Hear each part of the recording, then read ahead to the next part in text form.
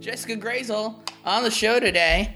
How you doing? Good to be here. This is a long time coming because Kiefer Sutherland pulls you away a lot.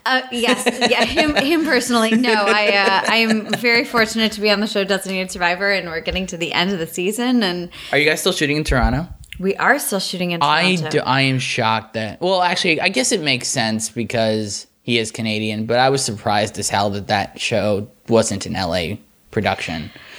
Like, I figured that if you have a star that big, he would never want to be doing Canada. But then I remembered, like, 6 months into the show's run, I was like, oh, right, he's Canadian. That probably helps, yes. I also think the fact that it's significantly less expensive to do the show in Toronto is a big factor. Yes. So, well, no, I think that's why everyone wanted in Toronto, but I always assumed that he would have pulled it. Somehow his poll would have been like, no, dude, I don't want to go to Toronto. Right. No, I think it does help that he, I think he has family there or something. But well, I'm sure he's got dual citizenship at least. So yeah, but there is some talk that it might be moving, but that's really preliminary. Like every show has that talk because everyone would love for their show. There are huge advantages to the writers' room not being 3,000 miles away from production. Having done the flight to Toronto a handful of times. Mm-hmm. It's not a good flight. Like no, and it's worse than the New York trek, right? Because you're going. It does seem worse. It feels like it's worse. Like it's. I don't know why. Maybe I don't think it's not adding that much more to the trip, but it just feels shittier. Well, and you have to go through customs and everything. And almost always you're flying Air Canada, which at least for me has had a spotty track record. Like I've only had to make the trip once, and you know it's grueling, and also having production start 3 hours before any of us are up is at least 3 hours is a huge challenge. There have definitely been times when I've had to wake up at 4:30 in the morning to respond to like a wardrobe email or something. So quick note before we begin, of course, you can get the first 20 minutes of this episode for free over on WordTetcher. If you're listening on WordTetchers.com, awesome. I record these in advance, so I actually launched the site only like 3 weeks ago from this time, but it's actually been a few weeks from episodes been going up. So if you're listening on WordTetchers.com, you're awesome. Subscribe on iTunes, all that stuff. If you want the full episode, the full Jessica Grazel experience, head over to patreon.com/WordTetchers and sign up for the $1 an episode tier. Get yourself the full episode. Sign up for the $3 an episode tier and get yourself the full episode plus a bonus episode that will be coming out tomorrow. Now, we wanted to do this last week. Yes. But you had an all-hands-on-deck meeting. Yes. Was that writer-related by any chance, or was that production-related? Oh, no, that was writer-related. So what happened? So we're just getting... so we had a 22-episode season. Oh, Jesus. I know, it's so long. That show at 22. It's so long. Have you done a 22? Yeah. Hawaii Five-0 is 22. Right, yeah. But did they have a room on that one, or was it? Well, they had a room. They had a room, but everything else I've done, has been either like 13 or 16, and oh my goodness, there is a big difference between 16 and 22. Everybody will say this: the production is a train that's just coming, 1,000 miles an hour. All season long, and on a 22-episode show, that train catches up to you about episode 15, and so you are just out serialized, running so it. Which makes it so much harder, I imagine, to be like, all right, we got to slot in an episode. Right. Like, okay, so who has a potato? It's not like Leverage or someone can. Was it you who had? I can't remember. When did you join Leverage? Because I'm trying to line up season one. Okay, so then you weren't the potato pitch. Someone was a potato pitch. John told me about a potato pitch in season 4. We didn't. My partner and I at the time were not involved in the potato pitch, but I'm sad about that. That sounds. There was according to him in the first episode of the show, he tells a story. I don't remember. It was the person's freelance. Chance. Yes. And they came in, they pitched basically a diamond heist episode, but the diamond's a potato. Oh, that's amazing. That's amazing. I wish I had thought of that. I plan to steal that. On a serialized show like Designated Survivor, and most shows right now have at least serialized elements. There are a few standalones, but this one really is incredibly serialized. So it's very hard to be breaking episode 20 until you've broken episode 19. So you try to catch up by having multiple rooms going at the same time, and it's hard to make up that time. So by the end, and I've been very fortunate. If my boss ever listens to this, I want to go on record as saying we've been very fortunate on the show that the hours have been reasonable, and we have not had to do a lot of 7-day weeks. But that's the job, you know. There are days you're going to have to be there on Sunday, and that's the life. Where does rewriting fit into everything? Because that's a lot of breaking and development. And so where does the act of getting everything fine-tuned to get out to production? First of all, let's start here. How much window, what's your window of time, right? Because if you're a 22 episode serialized show, and that means that I'm guessing there's about 6 weeks between production start to air date. What is the window of time that you have from the point where the first draft is finished to where production gets it? Oh, okay. So, that actually is less, in my experience, that is less determined by air date, because your rewriting, other than ADR and that kind of thing, is done once you've got the last day. Now, there are special circumstances where a scene just doesn't work out, or it turns out you need something and you will reshoot something. But pretty much all of your opportunity to make it into the script you want it to be is done almost day one of shoot.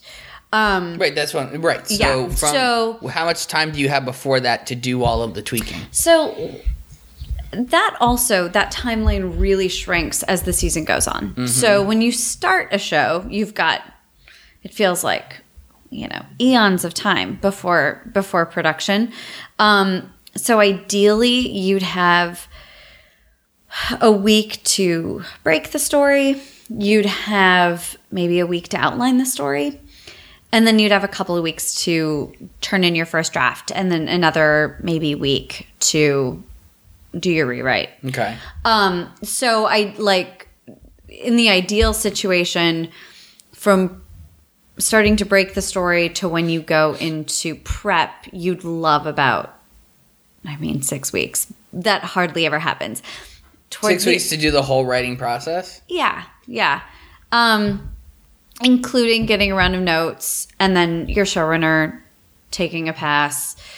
And then obviously you're rewriting through prep, because there's a lot of stuff that changes based on needs of production. Like, hey, we found this location and so this needs to adjust, or we simply can't shoot 70 scenes, and so some of these are going to have to go. Oh my God, did someone write a 70 scene And now, I'm sure I've turned in a draft that was that ridiculous. Oh, but Jesus. It's way too many.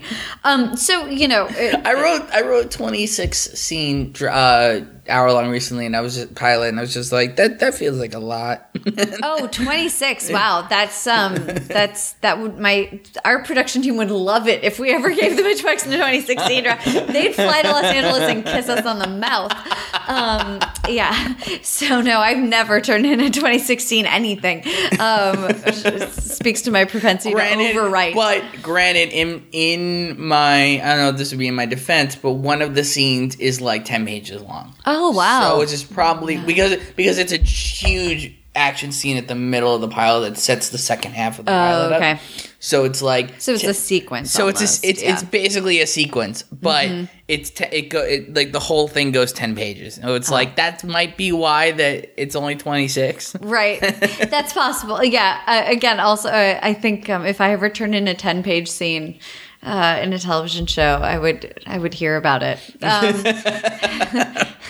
The coverage on that would take days and days and days. So I think like ideally you'd love to have about 6 weeks, but towards the end of a season, sometimes you have 6 days. I've been on shows before. 6 days to get the script out for production. Between when, I've worked on shows where you're on day one of prep and you don't have a story yet, so the calendar just really smushes, and you learn to write quickly, whether or not that is something you feel particularly skilled at. Some people just inherently write fast. Some people really take time. and on a television show, especially 22 episodes, it is just a race against the clock. And so you have to write 2 acts in a day, whether or not they're good. You have to turn out a script over a weekend, and then the rewriting process basically becomes non-existent. So then in that case, what is the checks and balances process? Is it just the showrunner at that point? Because how do you make sure that the onus of this would fall on the showrunner? Mm-hmm. But how do you make sure that if you only have the one opportunity, at what point in the stage do you make sure to put some extra attention on to make sure, like, is it the outline to make sure it's like, okay, I know I can trust this outline. So if I only have one draft, I know I can nail this in one draft. I think that depends on sort of your showrunner's process. Like some showrunners really like you to give them a detailed outline. And so the majority of your time, even though the script is longer, and you'd think that would take more time, there are writers who spend more time on their outline because that's really where the showrunner is going to dig in and make sure things are solid. There are other showrunners who just know that they really dial in at the script phase. So they don't need you to give them a detailed outline because they just need to make sure that basic story points are, they just need to get a basic sense of the structure, and they're going to sort of dial in and hone in on if what is working or not working about the story at the script stage. So, have you had both? I've had both. Mm-hmm. Do you have a preference?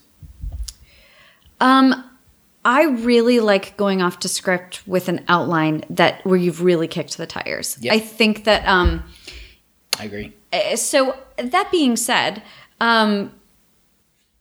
I think that for me, I really hate the outlining process.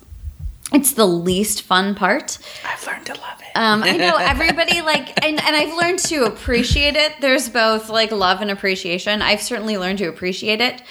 But I always want to just get through it. I just want to get out the door. And then I find myself looking at this blank screen and referring back to my map, which is the outline, and realizing my map is useless and really hating myself for blowing off that part of the process. What I learned to love about the outlining stage is it takes all of the pressure off. Not even just some, all of it. Because you can because it allows you to make big moves without worrying about anything and really seeing those big moves on a macro level. Because you're only dealing with about 6 pages of content. Yes. And it's just like, or 12, but no, 12, hour-long 12. Like 12 pages of content. And just like, oh, well, move this up there, move this down here. That's true. And it's just, and then you go, and then you can be like, okay, I made all the big moves. I know what this move does. I know what this move does. And then you go to the script and like, I can just literally just take this, copy it into the script, and then just fill in scenes. Yes. Once you're at the script stage, making any structural changes is really hard because it pulls at threads that then can threaten to unravel everything,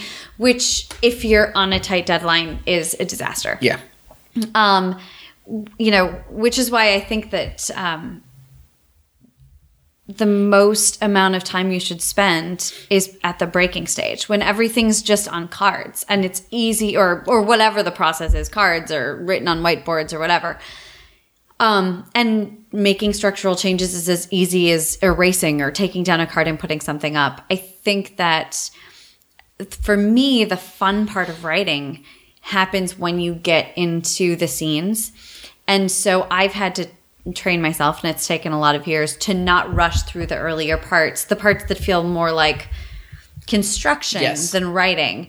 And if you rush those, you're really going to pay for it at the script stage, and rewriting is going to be a nightmare. As Albert Kim put it in his episode. Oh yeah, I love Albert Kim.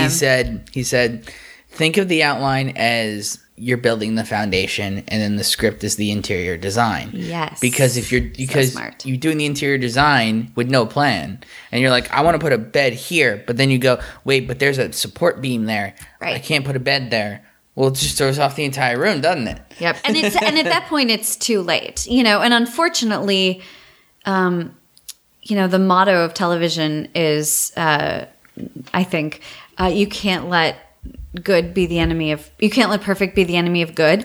And sometimes you can't let good be the enemy of done. It just has to get done. Yes. And if you discover a significant problem at the script stage that you could have fixed at the story breaking stage, there just might not be time to fix it. I can't wrap my head around feature writers that I know who spend months toiling over, like, sometimes scenes, and I'm just like, because they want to get it perfect, right? Because time is not their enemy. Which sounds wonderful on one hand. On the other hand, like, it would drive me crazy because at a certain point, like, I would just I would drive myself crazy with. I would go into like a tweak spiral that I never pulled out of. Well, the problem is that they live on the theory of, and it's true, it can always be better. Of course. And it's like, yeah, it can always be better. Mm-hmm. But there has to be a point of diminishing returns on that. And I also think, and I found this in my own writing as well, that it doesn't always get better. Sometimes it just gets different. Mm-hmm. That sometimes you've just read a scene 5 times and you're bored. Mm-hmm. And so you change it, or because we're all insecure and we assume that everything we've written is terrible and you can make it better. And there's a lot of times where it's lateral moves or it steps back. And you also have to take into consideration, like, that we all have a finite amount of energy. Mm-hmm. And if you're expending this energy rewriting a scene for the 6th time, instead of using that energy to figure out, okay, my act 3 break isn't as good. You know, there's a limited number of resources, and especially in television production, choosing how you allocate those resources of both your time and your energy is a huge part of the ballgame. Mm-hmm. Because, you know, like I said, at some point the cameras are just going to start to roll, and it is what it is. So now you had the moment where you've had to fight through the no energy to get a draft out. Oh, yeah. Yeah. I mean, I'm 8 months pregnant and I put in a 16-hour day like last week. There is certainly a fighting through fatigue factor in this job. And it's true of everybody. I can understand fighting through the fatigue on the first draft, right? Mm-hmm. When you get to the rewrite stage, you know, at what point do you ever reach a point of just, I want the showrunner to take over? I don't want to do this anymore. Oh, yeah. You take it. Usually after about 10 minutes. Really? No, you know, what I do is I try to, I overcome my fear of the blank page by trying to get out a relatively rough draft pretty quickly. I don't understand how people do that. Like, I don't do the vomit draft. I have to say mine is not a vomit draft. I will still tweak the scenes as I go through it. Sometimes people, like, there are people who just really just put it out there and keep moving. I don't do that. I sort of do a hybrid of it. But I won't let myself go over a scene 3 or 4 times before I move on to the next scene. Mm-hmm. I sort of force myself to keep moving forward and say, you'll go back. Now, after I've gone back through a script, I've workshopped scenes 3, maybe 4 times. At that point, I'm like, I am ready for another pair of eyes on this. And sometimes that's if you have the time and you work with people whose opinions you respect and who are generous enough to offer this, which I've been lucky enough to do, it helps to get somebody else's eyes on it, not before it goes to the showrunner and you get their thoughts and you get their feedback.